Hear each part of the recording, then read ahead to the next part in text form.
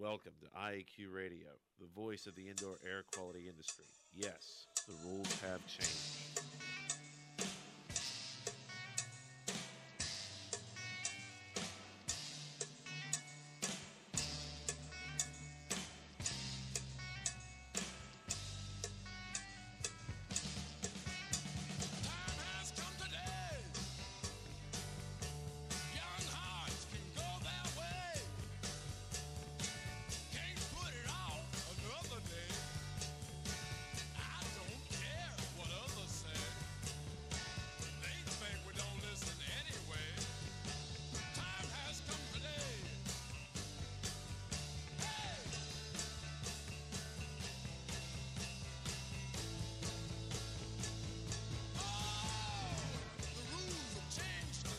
Yes, the rules have changed. Good day, wherever you're listening from, and welcome to Indoor Air Quality Radio, IAQ Radio, for Friday, March 13th, 2009. Episode 116 comes to you from Studio B in beautiful Coraopolis, Pennsylvania. My name is Joe Hughes, or Radio Joe. Here with me in the studio today is Environmental Annie.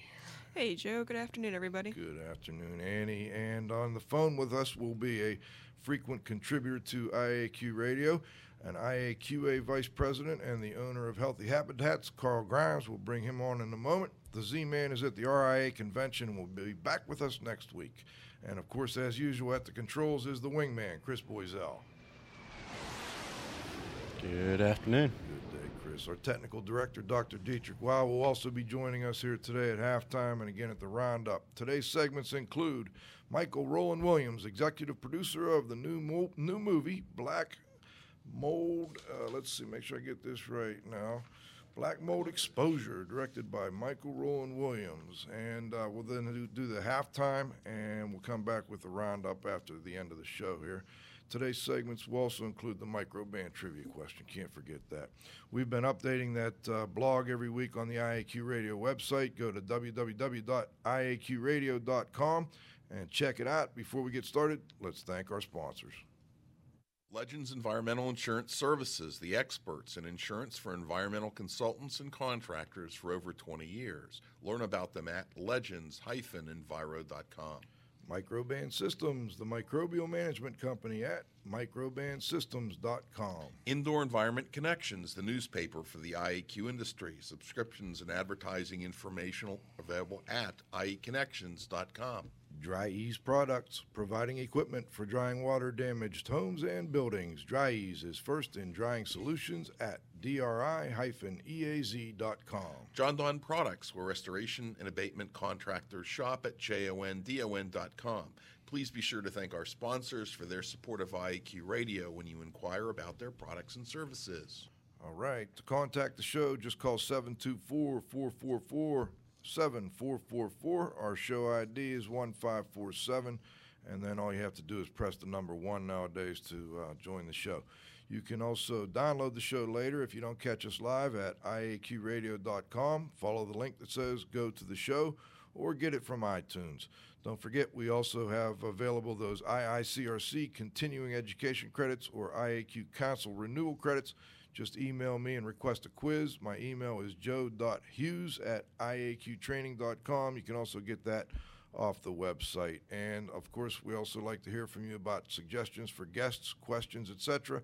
You can email me or Cliff Zlotnick at unsmoke.com. Last but not least, please visit the IAQ Training Institute website for the most current dates for the training you trust at iaqtraining.com. I'm going to turn it over to Environmental Annie for this week's microban trivia question.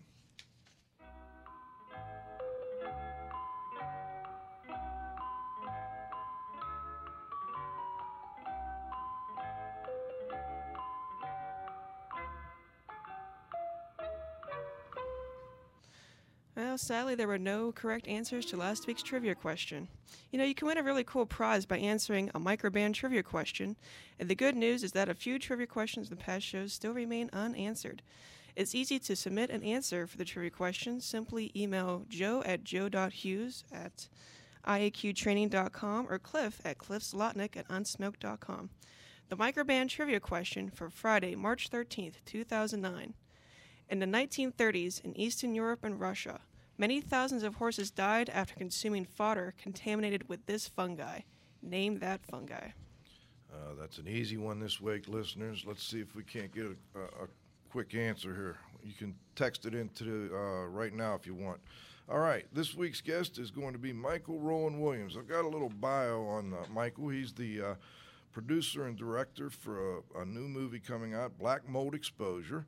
And he was born in Dallas, raised in Houston, went to school at the University of Texas in Austin, moved back to Dallas after a revelation that he wanted to pursue an acting career, but a degree in economics wasn't going to do him much help in launching the career.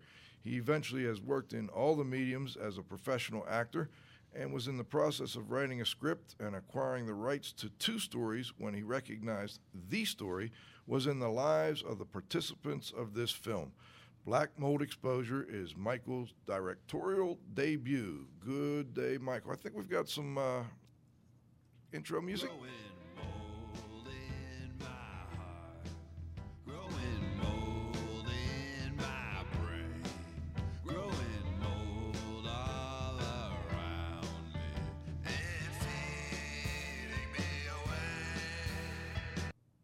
All right. Hello, Michael. Good morning.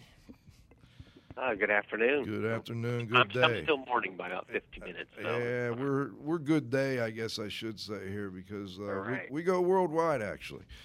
We've got listeners in Australia, etc., but over in the United Kingdom and everything. But we've been getting a lot of feedback on the trailer for the movie. Maybe I could just start by giving a little background on the movie, if you don't mind. It follows your life. Is that correct? It does. It follows my life and my girlfriend Karen's life. Okay. And well, I wouldn't say our life, but our mold situation.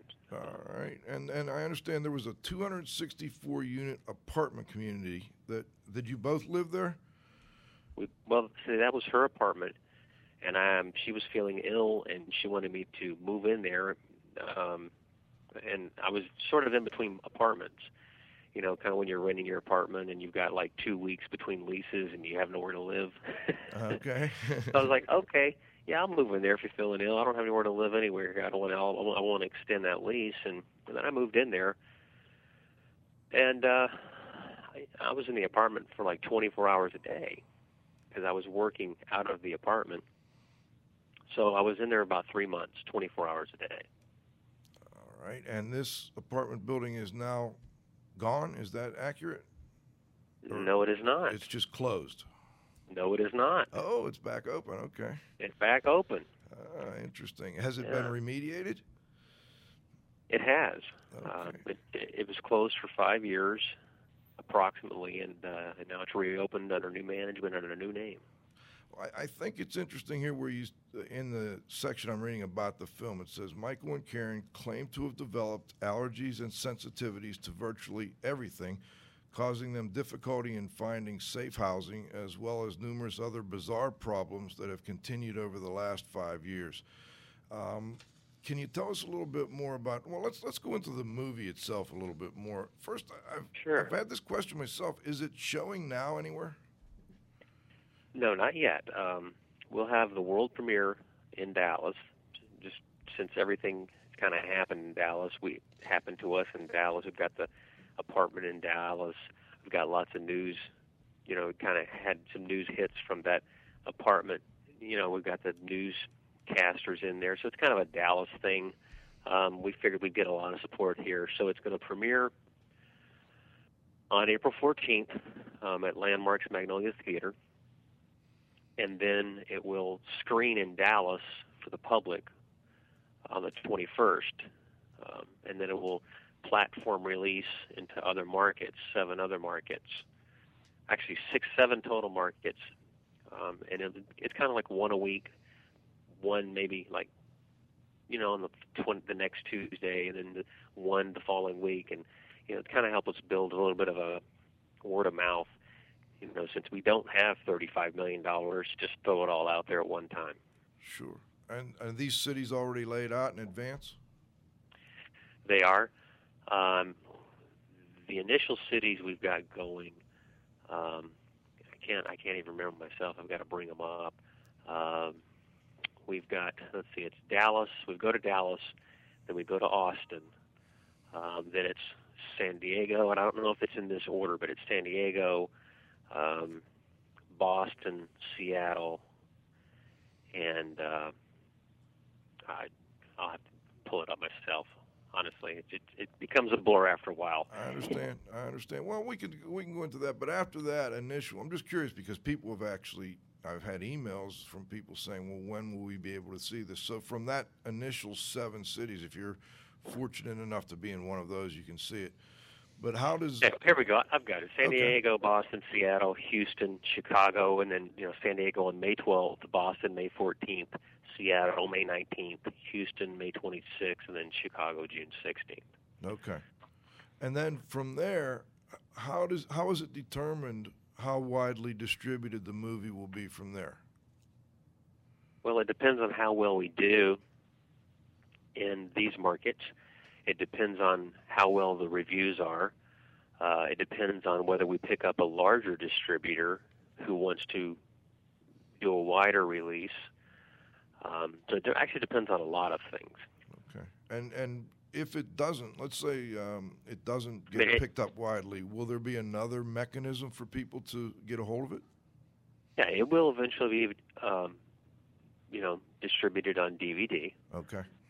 And we kind of, in order to maximize our revenue, we sort of have to hit all the markets. We've got to do the theatrical, then we go DVD, then hopefully, pay-per-view, cable, then international markets.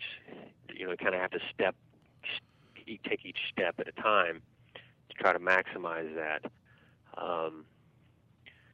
so we can, recoup production costs. Okay, I just wanted to kind of get that straight before we get started on exactly what the movie is. Yeah, the goal is for anybody on the planet to be able to view it at some point, via DVD or wherever. Okay.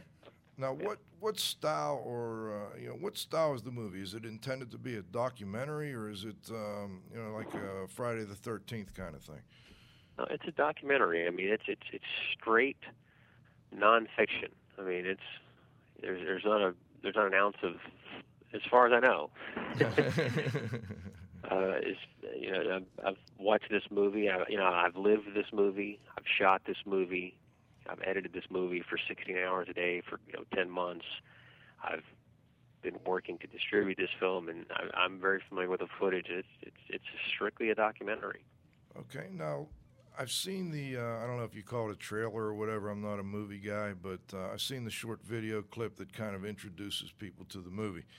That's the trailer. Okay. Now, how do you select those little slices that you put together for that movie? Is it something that do you look for the worst case scenarios, or something that gives the best theatrical effect? Are you trying to shock people a little bit, or exactly what was your thought behind putting that together?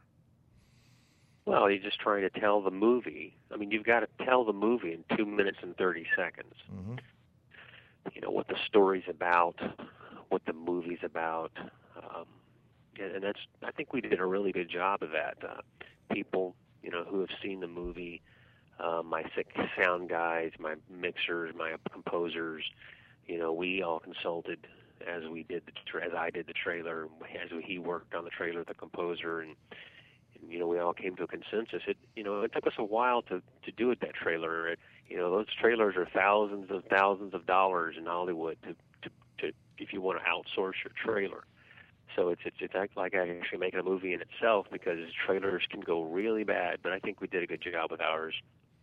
We have a pretty impressive group of people that are part of the video. I mean, we've had, for instance, Dr. Shoemaker on the show, and we've had Sharon Kramer on the show, and we've had Nick Money on the show here. How did you contact these people and get them to participate in your movie? Well, when I first started the movie, it was just shooting me and Karen's life. And then once I started getting some interviews, I started out with Dr. Ray in Dallas because I knew I could get that interview. And then I just started using that interview to snowball other interviews, and that's it just kept growing from there. I had an idea of the things that I wanted to discuss. I didn't want to go into detail. I didn't want to go into extreme detail about mold remediation or how to remediate your house. I mean, those videos, how to get well from mold. Those videos belong in the hardware store, the how-to section, or a physician's organization's library, or something like that. I mean, this is a movie made for theatrical release, and the goal was to entertain and enlighten and educate. But the goal is to entertain, because you cannot release a movie and not entertain people, because I think they watch movies to be entertained. They don't watch movies to be educated. It's not that my movie isn't educational. It's not that it's enlightening, but we had to be entertaining. The goal from the very beginning was to be entertaining, above and beyond everything else. And then secondly, and I don't mean entertaining to the point where it's overly trying to entertain. I just mean it needs to be an entertaining film where people are going to enjoy watching it. It's got to keep their attention, I guess. Yeah, it's a story. I mean, the film basically, here's the structure of it, because I know a lot of people I've seen a couple of emails and a couple of chat room session type things, and I know that people, one remediator was saying that, it's probably fiction and blah, blah, blah, blah, blah, because black mold exposure and only black mold, blah, blah, blah. Well, that's not what it is. What it is, it's a story. It's a story about Michael and Karen, and I'm talking about myself in the third person, but it's a story about Michael and Karen. Okay. No. And it's from the beginning to the end. They're the through line. And then throughout that process, we delve into other people's lives. And we also talk about the Michael and Karen story is the subjective storyline, and then the objective storyline is the larger mold picture, with the doctors and attorneys and lawmakers and that controversy. Okay. Well, I'm curious because you mentioned a name that I'm familiar with. I'm not sure if all of our listeners are. Dr. Ray, down in the Texas area. He's very well known for working with people who have chemical sensitivities. I'm going to use that terminology, or environmental sensitivities, whichever fits the situation. And I'm curious, did you go to Dr. Ray for help with your problem? I did. I sure did. Me and Karen both went to Dr. Ray. We didn't know that he was in Dallas. We kind of suffered for a couple of years because nobody could help us. And we found Dr. Ray and went over there, and we started getting better. Karen's about 95% well, 99%. She has a few problems, but she's pretty much living her life. She was worse than me at the beginning. It seems that she's gotten well faster than me. I'm still struggling with a few things. Now, when you say she's gotten well, can you tell us a little bit about what the symptoms were that both of you, or can you give us a little more detail on what the problem was? Well, one thing that's unique about me and Karen is, typically you have somebody sick from mold, and then you have one person in the family sick, or two people sick sometimes. I don't want to say typically, but I want to say occasionally you'll have, not everybody in the family will be sick, and then not everybody in the family will have the same problems. But with me, go ahead. No, go ahead. I was just going to say, but you did have similar problems? Right, and with me and Karen, we basically had the same problems, and those problems were allergies to everything, foods, pollen outside, chemical sensitivities, new carpet, new furniture, you name it. The AC was burning our faces profusely everywhere we went. The air conditioner, the HVAC in Texas, that's all year round. It's blowing.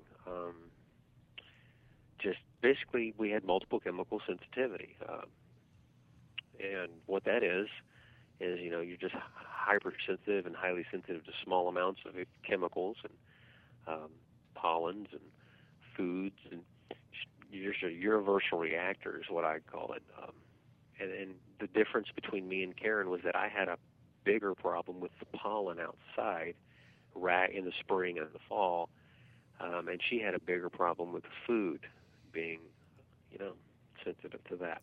And prior to your exposure in the apartment building, you did not have problems with the pollens? I didn't have problems with anything. Oh, okay. Occasionally I would, in the fall, I might get, sneeze a few times, but it wasn't even bad enough for me to call it allergies. I mean, it was, but like I said, in the fall around my birthday, I might, have a little stuffy nose and sneeze a few times. And I literally mean a few times, a couple, maybe a week I might sneeze a little bit, but that was it. Let me do this, Michael. Annie has a quick question for you, and I want to bring Carl Grimes on the line. I know he's got to have a couple questions by now. So, Annie, go ahead. Yeah, Mike, how did you come to find Dr. Ray? Was he recommended to you by another doctor, or did you do like a doctor search for a specialist? Karen was referred to Dr. Ray by, I think it was the guys who did the mold testing in the apartment. Okay. I don't even remember. I didn't get referred. It was Karen who got referred, and she got referred by, it was either the guys who did the mold testing or the guys who did the mold testing knew somebody who knew a doctor or something like that. Mm-hmm. Okay. Okay. Let's bring Carl Grimes on. Carl, hello. Good morning, Michael. Good morning. I've got a half a dozen different ways to start. So if I stumble a little bit, please forgive me. One of the reasons for that is, as Joe mentioned before we went on the air, I'm very active in the industry. So I'm familiar with the industry side of this. But I was also one of those victims myself, and this goes back 20-some years ago. And what I find interesting for me is that mold was a significant part of my problems, but it wasn't the only one, and it wasn't the major one. And what I see in the clients that I've worked with, and I've specialized, I do general type consulting work, but I also specialize in people that are in situations such as you and Karen found yourself. There's something bothering me. I don't feel well. I am really sick. I'm kind of sick, whatever that range is. And for whatever reason, they come to realize, think, blame, whatever word you want to use there, where they're living. That's right. And the myriad of symptoms and complaints, I tend to use complaints rather than symptoms because I'm not a physician. That's right. But what you laid out with you and Karen is I hear this every day from my clients, and I saw it in myself, 20-some years ago. So it's a similar type story that I'm familiar with on many different levels from the victim side. It's a similar type story that I'm familiar with from the professional side. And it's very different than the impression I get from the trailer. So I guess my first question is, kind of leaping ahead,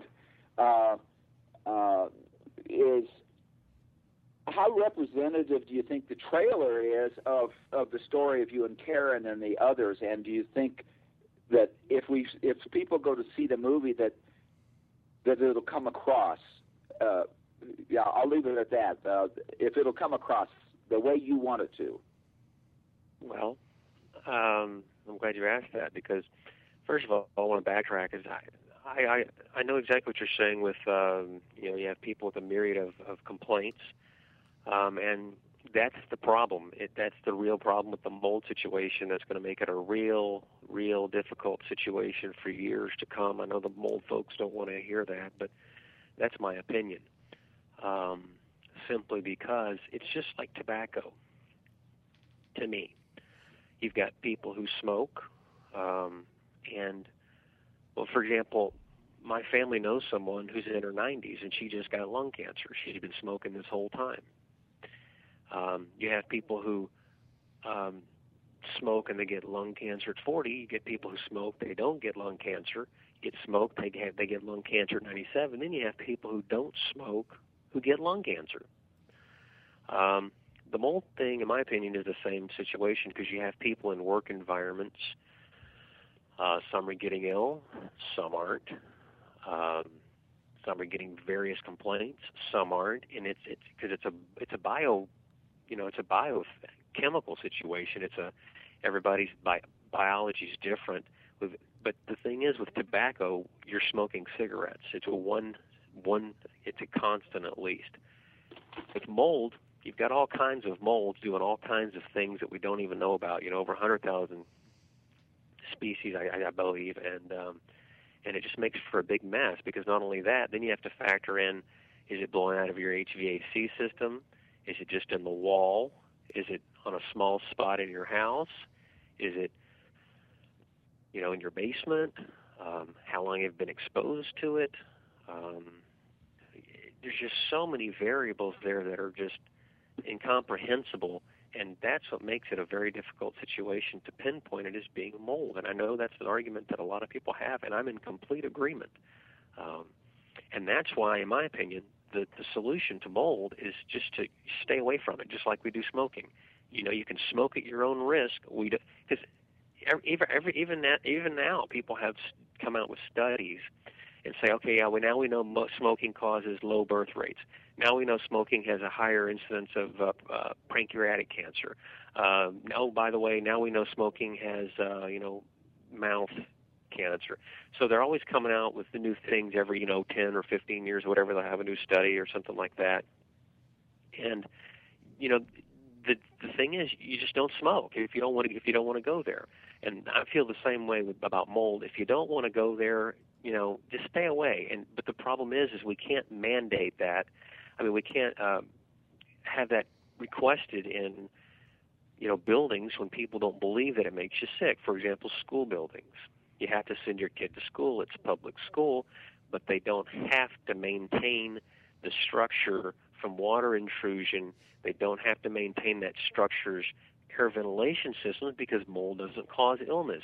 If we can get to a point where we can recognize that mold even causes 4 illnesses that are severe enough to warrant structural integrity across, the world, then in the Western civilizations where we have these AC and ventilation systems and these tight homes that don't get any air, then we're going to prevent all the mold illnesses, and we don't really have to go there with what does it do or what does it cause. Just stay the hell away from it.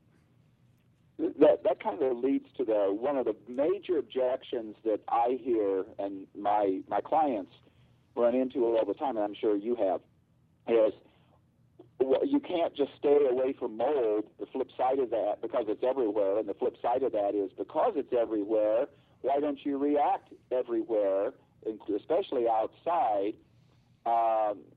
So why do you think it's mold? I don't mean this as a challenge to you, but as a kind of the energy of my statement is that I still run into this myself, even with my own family and some of my friends and colleagues and so forth. How can you be so sick from what you say is mold indoors when you step outside and the levels are probably higher?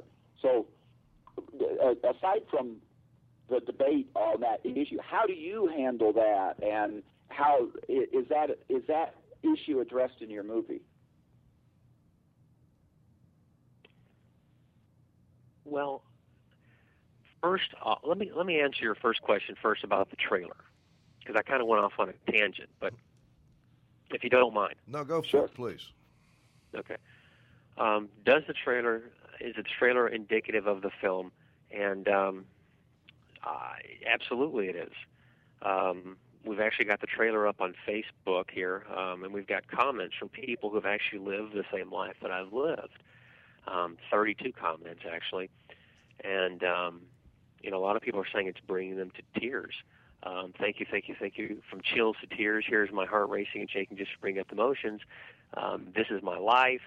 This looks so familiar. This is my life. if you've ever been exposed to mold and been very ill from mold, then you know this is your life. This is the life that people have lived, and that's what is portrayed in the trailer. I mean, point blank, it's dead on, and the movie tells a story about me and Karen's life. I can't speak for anyone else about mold and what mold did to them. I have no idea. I can only speak for myself, and I know how infested our apartment was. It was so infested that it was seeping out of the wall, and I put my finger on this black spot, and my fingers melted through the sheetrock, and it was pouring out of the HVAC system. We were itching and couldn't figure out why we were itching, and just got progressively worse and worse and worse. And the way I found out that it was blowing out of the HVAC is because I put together a new computer. And I laid down on the carpet right where that AC vent was blowing. It had been like 110 degrees for about a week in September. That was really hot for here. And I got the flu in like a 30-second period. And I was like, okay, whatever it is, it's making us itch and making us sick. It's on the carpet. And then I looked up, and I saw the vent there, and I realized it's blowing out of the vents.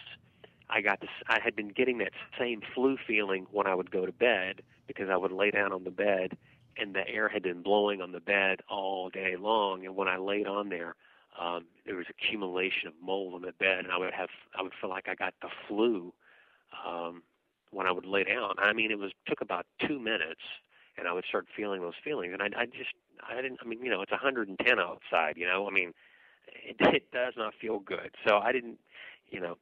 And that's how we came to that conclusion. And then I looked in the vent, and it was packed. It wasn't just a little bit of mold. It wasn't just, hey, there's some mold. It was piled inches high in the HVAC system. And then I turned the wall, and I said, okay, it's mold. And then I saw this black spot. I put my finger on it, and my finger went right to the wall. We had, Karen had a skin condition that was bothering her face. And she's like, come over, I'm getting sick. I don't know what's going on. So I went over there, and about 2 weeks later, I was itching too. And so I'm like, okay, well, it's just something that your product you're using, or something like that. Throughout all the products. And so this went on for about a month, 2 months, and, like I said, 3 months. And then, we finally figured out what it was. As far as anybody else, I can't speak for anybody else. And I don't in the film. I don't speak for anyone else. I don't say that it's mold. I let them tell their own story. Again, I'm touched by what you're saying, because it's a story that I've heard over and over and over again, and it's very credible. I guess one of the other questions is, it relates to, you said that there was lots of mold. The sheetrock was obviously severely water damaged, and mold and bacteria, and what the AIHA in their publication now is calling filth caused by moisture rather than just mold, but the whole syndrome of mold, bacteria, and other kinds of things that go with that deterioration and so forth. That's right. When it's really bad, like you had, that's a distinct difference between outdoors and other buildings and so forth. Do you have any sense, maybe an unfair question, but do you have any sense of how does a person tell when the mold that's always there is too much mold? Does that make sense?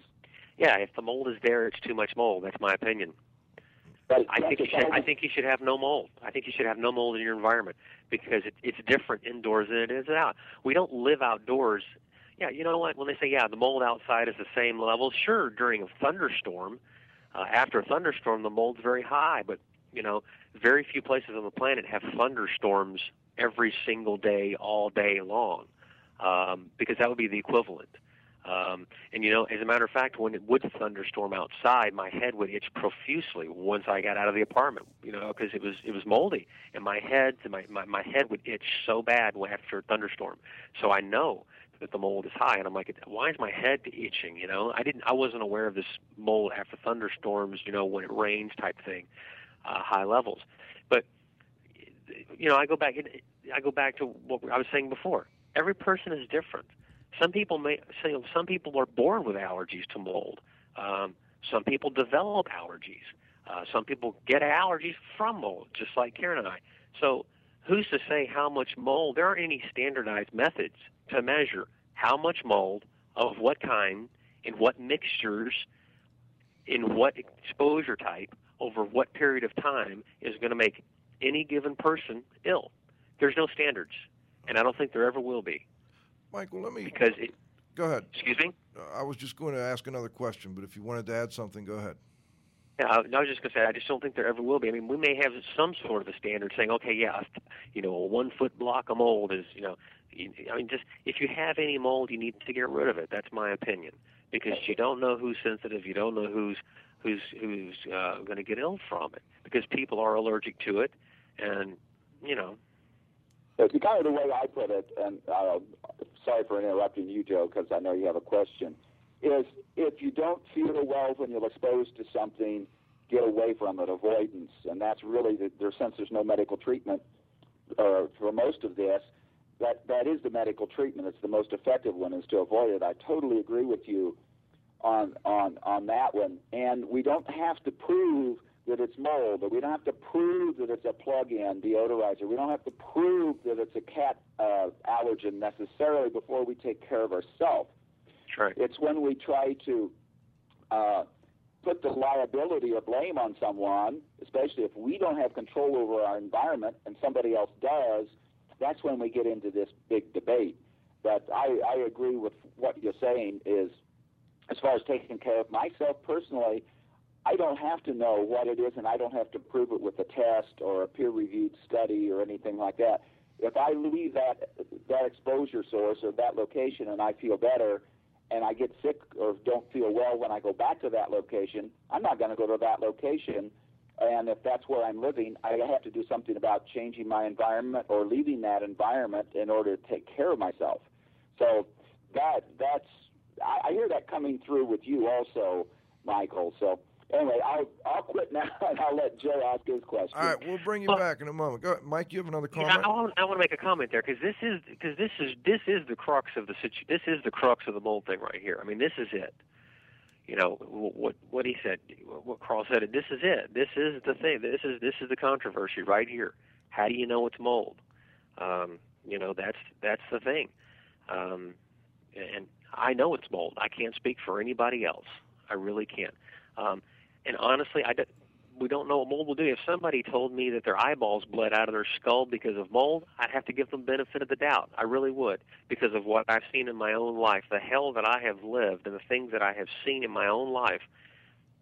I would have to give that person the benefit of the doubt, because I don't know if they're sleeping under, tons of mold and it's pouring under their pillow and it's getting in their eyes when they sleep. I mean, who knows?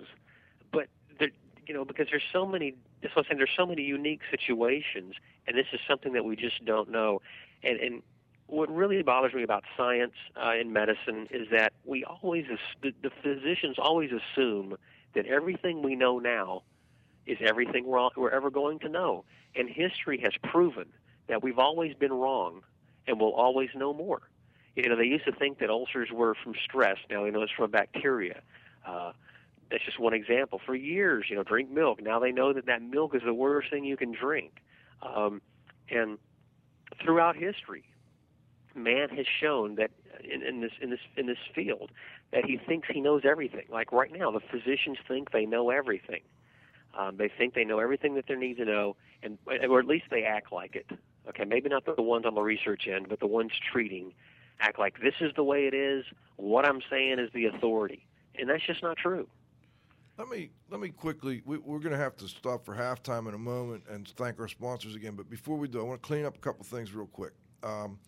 One is that obviously we can't have no mold. There's going to be mold, but I think what you're referring to is there shouldn't be active growth in your home or in buildings, okay, as opposed to no mold in the air. Okay. Just want to get that clarified. Secondly, I have a good comment from a listener saying that no one is born with an allergy to mold. At least one exposure in vitro is required. I believe that's accurate, so I want to just clarify that, and we'll bring Dr. Wow on in a moment to make that, to clarify that, okay? All right. And I'm not trying to say that, you just made a wrong but statement or anything but like that. all I'm saying is people are getting technical. Okay, maybe you get the allergy when you're 1 month old. I don't know. What I'm saying is people grow up, children have allergies. I don't know where they're getting them from. My whole point is people are getting allergies. They have allergies. Some don't have allergies. Some do. That's what I was trying to say. Sure. I just want to make sure we keep everything clear, Michael. I want to keep Absolutely. us on the, Absolutely. I think that's the important part of this show, is to make sure that people look at your reasons for doing the movie and the movie in the right light. Sure. The other thing I'd like to do is I do have a guest a question that I'm going to get to after halftime. Please, it's a great question about how you get back to a normal life while you avoid. So we've got to do that. The other thing I want to do is there's another good comment about mold stop referring to mold as one thing, and I think people, just in case others don't realize that, I think, Michael, most of us are referring to problems caused by dampness, and some people say it's mold, some people say it's the bacteria, some people say it's other things. So I think maybe what I'd prefer to do is refer to damp buildings or a multitude of microbiological issues that surround living in damp buildings. But you can put it whatever way you would like. Now, real quick, I got to go to halftime, and it'll only take a second here. I want to thank my sponsors. I want to bring Dr. Dieter in for a quick comment. Then we've got to get back to this very interesting interview. Go ahead. Oh. We lost our whistle. There it is. All right. Legends Environmental Insurance Services, the experts in insurance for environmental consultants and contractors for over 20 years. Learn about them at legends-enviro.com. Microban Systems, the microbial management company at microbansystems.com. Indoor Environment Connections, the newspaper for the IAQ industry. Subscriptions and advertising informational available at ieconnections.com. Dry Ease Products, providing equipment for drying water-damaged homes and buildings. Dry Ease is first in drying solutions at dri-eaz.com. John Don Products, where restoration and abatement contractors shop at jondon.com. Please be sure to thank our sponsors for their support of IAQ Radio when you inquire about their products and services. All right, excellent. Let's bring Dr. Dieter on. Hello, Dieter. Hi there. Any questions or comments? Well, yeah, I have a couple, like some of them Carl touched on and so on. What interests me, or where there is a big question mark, Michael was talking about it. Hey, I was exposed to mold. My question is, and I know the difficulties of measuring how much was there. Let's assume there was mold. But I've never heard that, or maybe mold has the capability of producing or working on the immune system. I never really heard it as such. But with that multiple, I was exposed to mold, and I have multiple chemical sensitivities to everything. I never heard about it. The other question that I have, apparently it was one type of mold, and it says black mold, and I associate black mold with Stachybotrys. Was it ever identified? And how much was there? That is the big problem with any disease we have, with any agent we have. There is something called the dose-response relationship. And if you can't establish a dose-response relationship, you virtually have nothing. Yes, I do believe that 1 in 10 million will react to whatever, and that 1 in 10 million will react to another one for whatever reason. Fortunately, our bodies are different, and they are not all the same, like in inbred mice or something like that, or guinea pigs. So those are questions that I have, and I like this argument with the cigarettes. Why do some people smoke and don't get lung cancer? Well, they all get emphysema and chronic bronchitis. And why do other people who don't smoke cigarettes get lung cancer? I don't know. There are many answers for that. And unfortunately, we don't, and maybe we need to look into that. There isn't really a lot of research that has been done to look at molds closer than we have, other than, it's a wet building. And I believe this. A building in which there is a lot of microbial growth of whatever it is probably not as healthy as something in that I live in my house, where there is no water intrusion, and I'm sure there are a bunch of mold spores here. Okay, good point, dear. Let me see if I can kind of paraphrase and get a direct question from Michael. First, before I do, I want to thank you, Wayne. I should be referring to probably the fungal population, and that's diverse within any building, okay? And that obviously changes when we build buildings. Anytime we build them, condition them, and occupy them, the diversity changes. And when they become damp, it changes again. And so there's going to be a diversity. But I'm curious, Michael, was there a specific did anyone ever tell you there was a specific trigger that caused your initial reaction? Why do I need somebody to tell me that, first of all? Because who's going to tell me that? Nobody believes that mold makes you ill. So who's going to tell me that? I don't know that there's nobody. I mean, I think you've got There's nobody, man. There's nobody. There's 5 physicians in the whole freaking country. That's my whole point. That's the problem with the mold thing. Who told you that? Who told you mold made you ill? Nobody told me that. I mean, okay, so even if a physician tells me that, I don't put a lot of weight on what physicians say. I'm sorry, doctors. I don't trust you. I don't believe you, and I don't trust you. Okay? Because we went to physician after physician after physician after physician. Karen went to the dermatologist because her skin was horrendous. He said it could be this, it could be that, it could be this, it could be that, it could be this, it could be that. It was just a big, long, drawn-out situation. And it's a horrendous situation. It's just a mess. Well, I can tell you there's probably about 50 or 100 people listening right now that believe what you're saying, and a lot of them are professionals in the industry. And what they're trying to do, I think, is help present this in a way that will help all of the people suffering from these issues.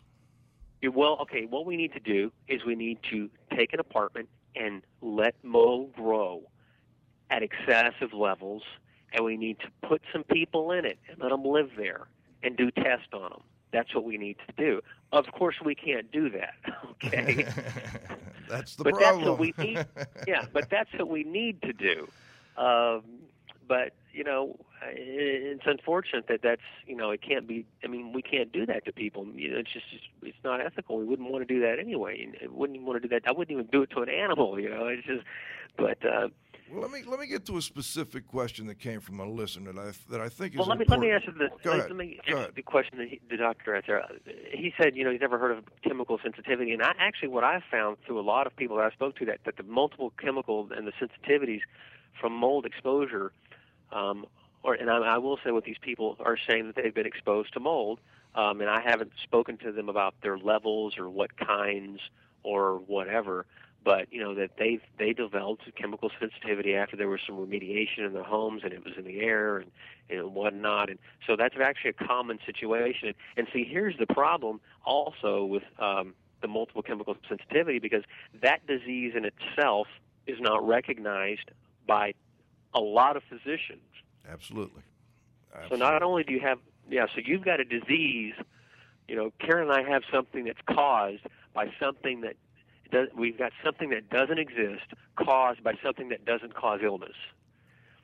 Okay, so we've got tough situation, isn't it? Yeah, so we've got multiple chemical sensitivity, which does not exist, caused by something that does not cause illness. So, it's really a terrible situation. And I know the other side of the story. I agree, because if I had a structure and I had some people that were saying they were sick from mold and they had a little bit of mold, I'd be kind of angry about that, especially if they were trying to sue me. But, that person may have an allergy to mold and maybe they are ill from mold. But if they are, then they need to get out of that place and let's get it remediated. And that's why I say that the trick is to keep the fungal growth, as the listener said, the fungal growth and the water intrusion out of the buildings as much as possible. It has to be a maintained thing. We can't go, oh, yeah, we've got water intrusion. Oh, if there's a leak somewhere, it needs to be priority number one. Not, oh, yeah, we'll get to that.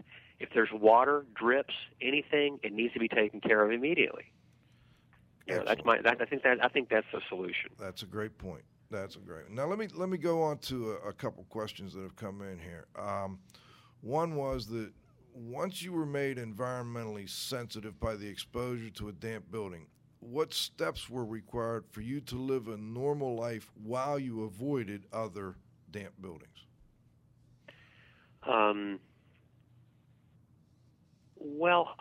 We had to find a place to live, which was first off, and we weren't able to actually go to another apartment because we were sensitive to the paint, to the new paint.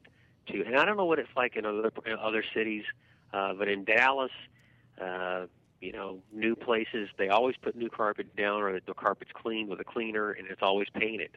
And we searched, and we searched for about 2 years trying to find a place. And we as we were living at Karen's mom's, and then we eventually moved into Karen's grandparents' house, and we kept searching. We literally could not find a place that we could tolerate. So we moved into a place that was already a nice home, that was already furnished with older furniture, with older things, but not too old of a place that was moldy, or wet, or with water intrusion problems. What other things did Dr. Ray have you do that seemed to help? Dr. Ray has antigen shots that he gives. He does nutrients, checks your nutrient levels, make sure you take supplements if you can, and make sure those are, because you've got to start with a base. I mean, I'm not a physician, but this is just how his medicine works. Is the environmental medicines. You want to make sure all your nutrients are good, and take the antigen shots, and were there any detoxification, sweating things out of you? Yeah, he does. He does a sauna. He's got the sauna going. Staying in rooms that are already are developed in a way where there aren't any, or there are very low chemical emissions, very no fungal contamination, etc. Oh yeah, I mean, I had to set up one room in her grandmother's house here and tape it off. So actually, the HVAC wasn't even blowing on me because it was burning my face like a chemical burn. And that was one of our main problems, is it just burned our face, and it was red and felt like a chemical burn, like somebody poured acid on our face, just day and night for years. And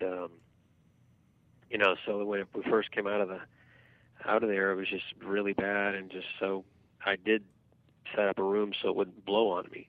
Okay. But yeah, I mean, we didn't really get crazy with where we just had to just tape everything up, the inside and out, and foil and whatnot, and do that. But we've definitely had to make some adjustments. Let me just get two more quick ones, and then I'd like to get back with Dieter and Carl and do what we call the roundup. And I'm sorry if I'm hogging the questions here, but I'm having fun. What percentage of the population do you think the events in this film represent? Just any idea? No idea. Okay. I mean, I have no idea, and because I do want to say one thing that I forgot to say earlier. The CDC has done a report on mold. After the Katrina situation, they did a report on the aftermath of floods and major hurricanes, and they did come to the conclusion that mold can cause a couple of illnesses. That it's possible it's been directly linked to some other illnesses. That's in our film. I don't have that in front of me right now, but they have come to the conclusion that, and we actually know that mold does cause an illness called farmer's lung from exposure to grains. So we do know that mold does cause illness. This isn't some questionable thing. We know that Aspergillus causes illness in immune-suppressed people. That's a fact. That's a medical fact. That's Absolutely. A medical proven fact. Yep. So everybody, people are saying, well, mold doesn't cause this. Oh, yes, it does. We have two examples where we know that it does. Now, these other illnesses that aren't proven, it's kind of like the smoking thing. Yeah, well, we can't prove that it made you go blind, smoking, but it does. It probably, that could be something. Maybe it does. Maybe I'm misinformed, but it could lead to, blindness in later years. I don't know. But what I'm saying is that we do know, some illnesses that mold does cause, so the CDC did do that report, and there were some illnesses on there that they did recognize it. It does cause some illness. Let me ask one more, and then we'll go back. We'll go to our roundup. Have thorough cleaning or remediation methods proven successful or beneficial for any of the scenarios portrayed in your film? And if you want to just relate your own experience, that would be fine. Yeah, I don't go into remediation in the film. The film is more about the health aspect. And I don't know if it worked or not. I haven't been back in the building. I had to leave everything I owned in there, and I left. I took my clothes that I was wearing, and I got in my car and got my keys and drove off. Okay. I don't know the answer to that. My movie does not go into remediation that much. I mean, there's a small bit on it, how it, what, but I don't go into that. It's more about the lives of people that, and about, like I said, attorneys that say it doesn't, cause illness. You got lawmakers, physicians, organizations writing papers that say that it doesn't cause illness, and that's what the movie's about. All right. And I want to say one thing also about the movie. Please. It's not a Michael Moore film where it's this completely dramatic, biased side to a story. People can watch the movie and they can decide for themselves. I try to keep it, I just state the facts. This is what it is. This is what happened to us. This is what this person is saying. This is what happened with the ACOM report. This is what the people at ACOM are saying. This is what, is happening here with Congressman Miller. This is what's happening here. This is what Dr. Shoemaker is saying. This is what Dr. Ray is saying. This is, so we're just, I don't try to spin it for the viewer. I let the story and the facts speak for themselves. Excellent. That's a great point to bring up. Let me do this, Mike. Well, can you stick with us another 10 minutes or so here? Sure. Great. We're going to go to what we call a roundup and bring everybody back in for one last question. Move 'em on, hit 'em up, hit 'em up, move 'em on, hit 'em up, rawhide. Cut 'em out, ride 'em in, let 'em out, cut 'em out, ride 'em in, rawhide.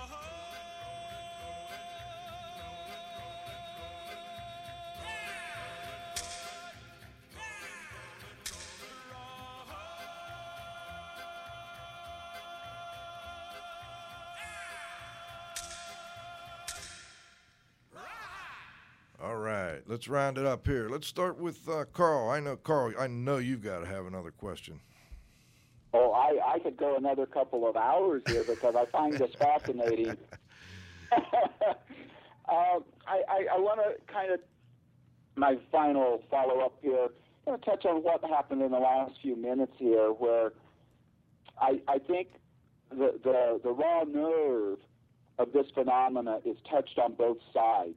Both from your side, Michael, where, as you very eloquently and passionately said, not only do people not believe you, but the authorities that have the power to clarify and act and to treat and to help deny. One reason is because they don't have a clear-cut cause and effect. They don't have that dose-response relationship that Dieter talked about. And, there's arguments that there may be other things other than that skew that dose-response curve and so forth. So without that, it's hard for us in the professions to act, but at the same time, from the person who's been affected by it, it's real. And kind of what you said quite clearly, and what I would say too, and what I said earlier, is that just because you can't prove it doesn't mean it didn't happen to me. And where we really get bogged down in all this between the the people that analyze and inspect and assess and make recommendations, and the people who are having to live this gruesome experience,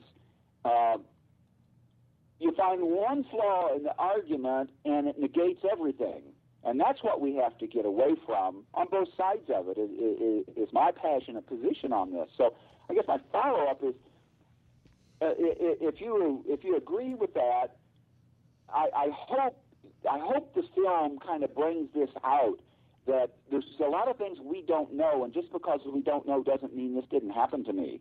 So I'd like you to address that part from the point of view of your film.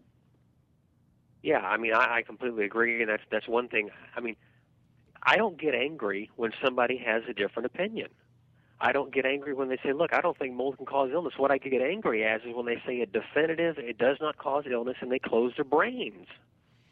That's not even a reasonable reaction, and that's what, with the Chamber of Commerce, when they had Congressman Miller on there, that's how they were acting. They were laughing, ha, ha, ha, and just making light of it. And that's ridiculous with anything that the public is bringing up. There's a guy in my film.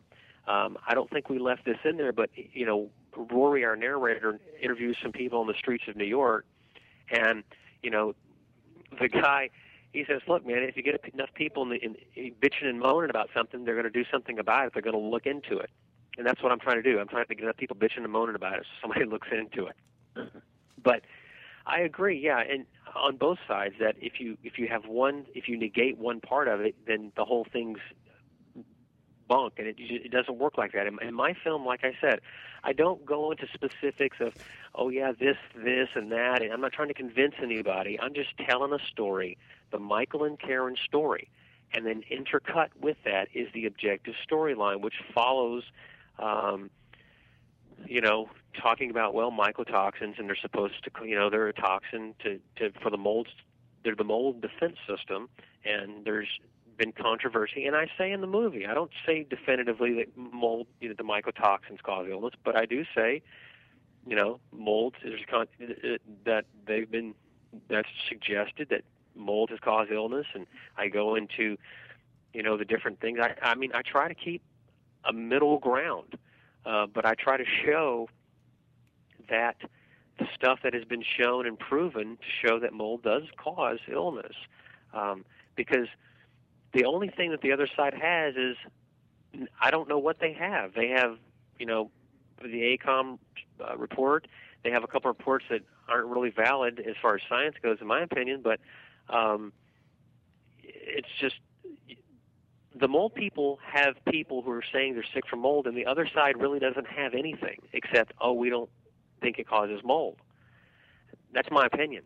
I don't think the other side, and I say the other side because I'm someone who's been ill from mold, and then if somebody, comes out and says, well, I don't think it's possible, they don't have anything.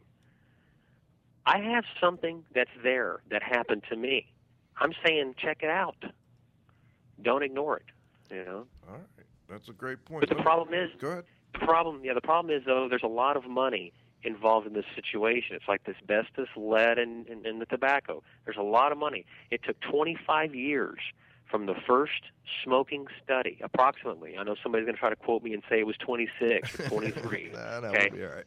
It was about 25 years from the first study that proved that tobacco causes cancer, until the CDC actually came out and had a public, statement and say, look, smoking is linked to lung cancer and is a causal association possibly to heart disease. 25 years. Well, the mold thing's been going on. If you want to say Melinda Ballard with the $35 million case was the start, we got a long way to go. Okay. Let's go to Environmental Annie. Any questions? I do. Mike, I understand that your movie is going to be released in about a handful of cities.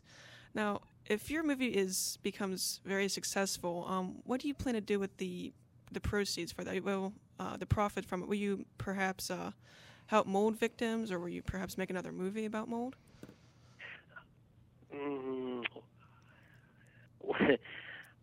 I will not going to make another movie about mold. Okay. I'm not a mold activist. Okay. I'm a filmmaker. I'm an actor, as you saw in my bio. I'm an actor and I'm a filmmaker. I'm not a mold activist.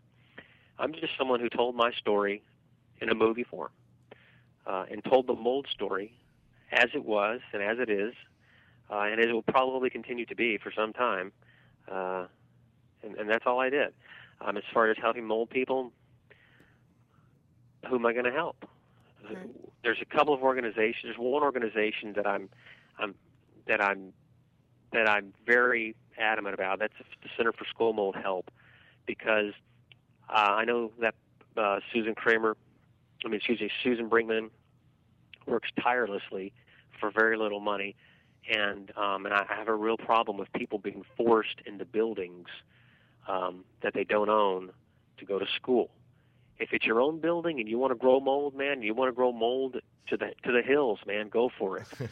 But if it's your own home, but when you're forcing your children to go into a building that's not taken care of because so even if it isn't mold, let's say it's bacteria, whatever. Let's keep the buildings where our kids go to school moisture-free, so we don't have the issue there. And that's what, I would help them out. But this isn't a funding film for mold activism. This is a movie that I made so that I can eat and pay my bills. There you go. Hey, nothing wrong with that, Michael. Let's go to Dieter, see if he has a final question or comment. Dr. Dieter. Yeah, well, I listened carefully, and there's certainly a ton of valid points, and there's certainly more question marks than we have answers. I studied farmer's lung and brucellosis and bagasosis. These are all basically the same lung diseases. Right. I was told and taught that that was produced by bacteria and the lipopolysaccharides. That's from gram-negative bacteria which get into the air. On the other hand, if we look at mycotoxins, and there is no doubt about it, that some of them are very powerful agents. Heard of penicillin, and we know what penicillin does. I know of another mycotoxin, cyclosporin, which is used in transplant patients as an agent to prevent rejection. In other words, it is indeed a chemical that produces or screws up your immune system. Suppresses your immune system intentionally, I guess, huh, Dieter? Yeah. It's very much so. That the rejection. So in other words, are those powerful drugs? Yes. Can they produce in a healthy person without a transplant reactions? Oh, yes, they can. No doubt about it. And so it's really. I mean, the question is. Where do we go from here? Are we missing the boat? Should we do more studies? I kind of think so. I think there ought to be money being made available to research agencies and look at mold. Yeah, well, see, and what you just said was, this is an example. You said you learned that the farmer's lung was caused by bacteria. See, that's not what the CDC says. I have a guy in my film, Dr. Stephen Redd, who said that, pneumonitis is caused by, exposure to moldy grain. Now, is it caused from the bacteria in the moldy grain? I don't know, but he's saying it's moldy grain. So, I mean, that's just one disease, one incident, one situation, and we've got all these symptoms, all these people, all these problems, and it's going to take a lot of money. And that's why I'm saying it's going to take a lot of money, and the people who have the money have a vested interest in not providing that those funds for that, because it's just because it would affect every structure that we are in, because we live indoors, and I do address that in my film. There's like a 1-minute animation, about the potential abuse of the court system, and I'm actually not a liberal. I actually consider myself a conservative, not a conservative to the point that I'm, way conservative, but I'm a conservative person, and so I'm not all for, hey, let's just bomb the courts with these, every mold, thing that comes up, that's going to put a big weight on everybody. So it's really a mess in all aspects, not just the health part, but the health, the remediation, and everything, because we just don't. It's just a lack of knowledge, like the doctor said. Dieter, anything else you wanted to add? Well, yeah, like Carl said, I have material for the next 2 hours. All right. Well, we can't keep But Michael. I think we touched on a couple of important issues, and I'm the first one to say that we don't know enough about it, and I'm the first one to say that we should do more about it. And that do more about it is put money into it and study it and see what is happening over there. It really hasn't been done. I know of no, like we study breast cancer or colon cancer or AIDS or something like that. It has not been done, and I think we ought to look into it. On the other hand, I guess we can take care of the whole problem if we build our buildings right and don't let water get into it. Yeah, that takes care of the problem right then and there. Yeah, I agree with everything you just said, and I urge people to see my film, just to watch the story. I don't think it's what people think it is, because I think they think it's going to be some biased story about, mold this, mold that, and it's really not. It's just, I think people are going to be surprised. Even people that don't believe that mold can cause illness, I think they're going to enjoy this film. I was just going to ask as my final question if there was anything you would like to add, and I don't want to take the words out of your mouth, but it sounded like that was what you wanted to add. Yeah. I mean, I don't think there's no reason to get bent out of shape over this film on either side. The mold people are happy because someone who was sick from mold made a movie. The people that don't think mold causes illness should watch this because it's a good story. And maybe they'll have a different perspective, because I did tell the story the way it is and the way people have lived it, because you just can't convey it in words. You got to see it. And if you see this, then you'll know what we have lived, and you'll know how many other people have lived. And maybe we can go from there, have a start, Michael, before the very last thing I'd like to ask is, how can people keep track of where the movie's being released? Is there a website or something like that?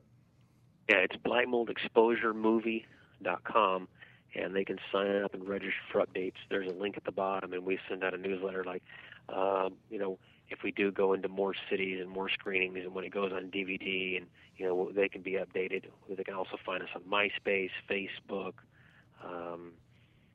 and they can check out the trailer at blackmoldexposuremovie.com. All right. Very good. Well, I tell you what, this has been a fascinating show. We really appreciate you joining us today. Michael Roland Williams, the executive producer of Black Mold Exposure here on Indoor Air Quality Radio.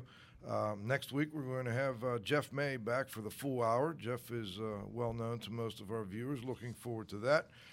Before we go, I want to make sure I thank Environmental Annie for helping us out here, the wingman, Chris Boisel, who's been at the controls all day, our technical director, Dr. Dietrich Wow. But most importantly, I want to say thanks to our growing group of loyal listeners. Looks like you brought out a few people today, Michael. Thanks again for joining us, and thanks to those of you that joined us and listened in.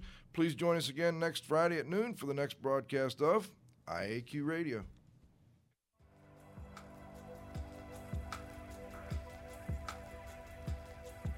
This has been another IAQ Radio production.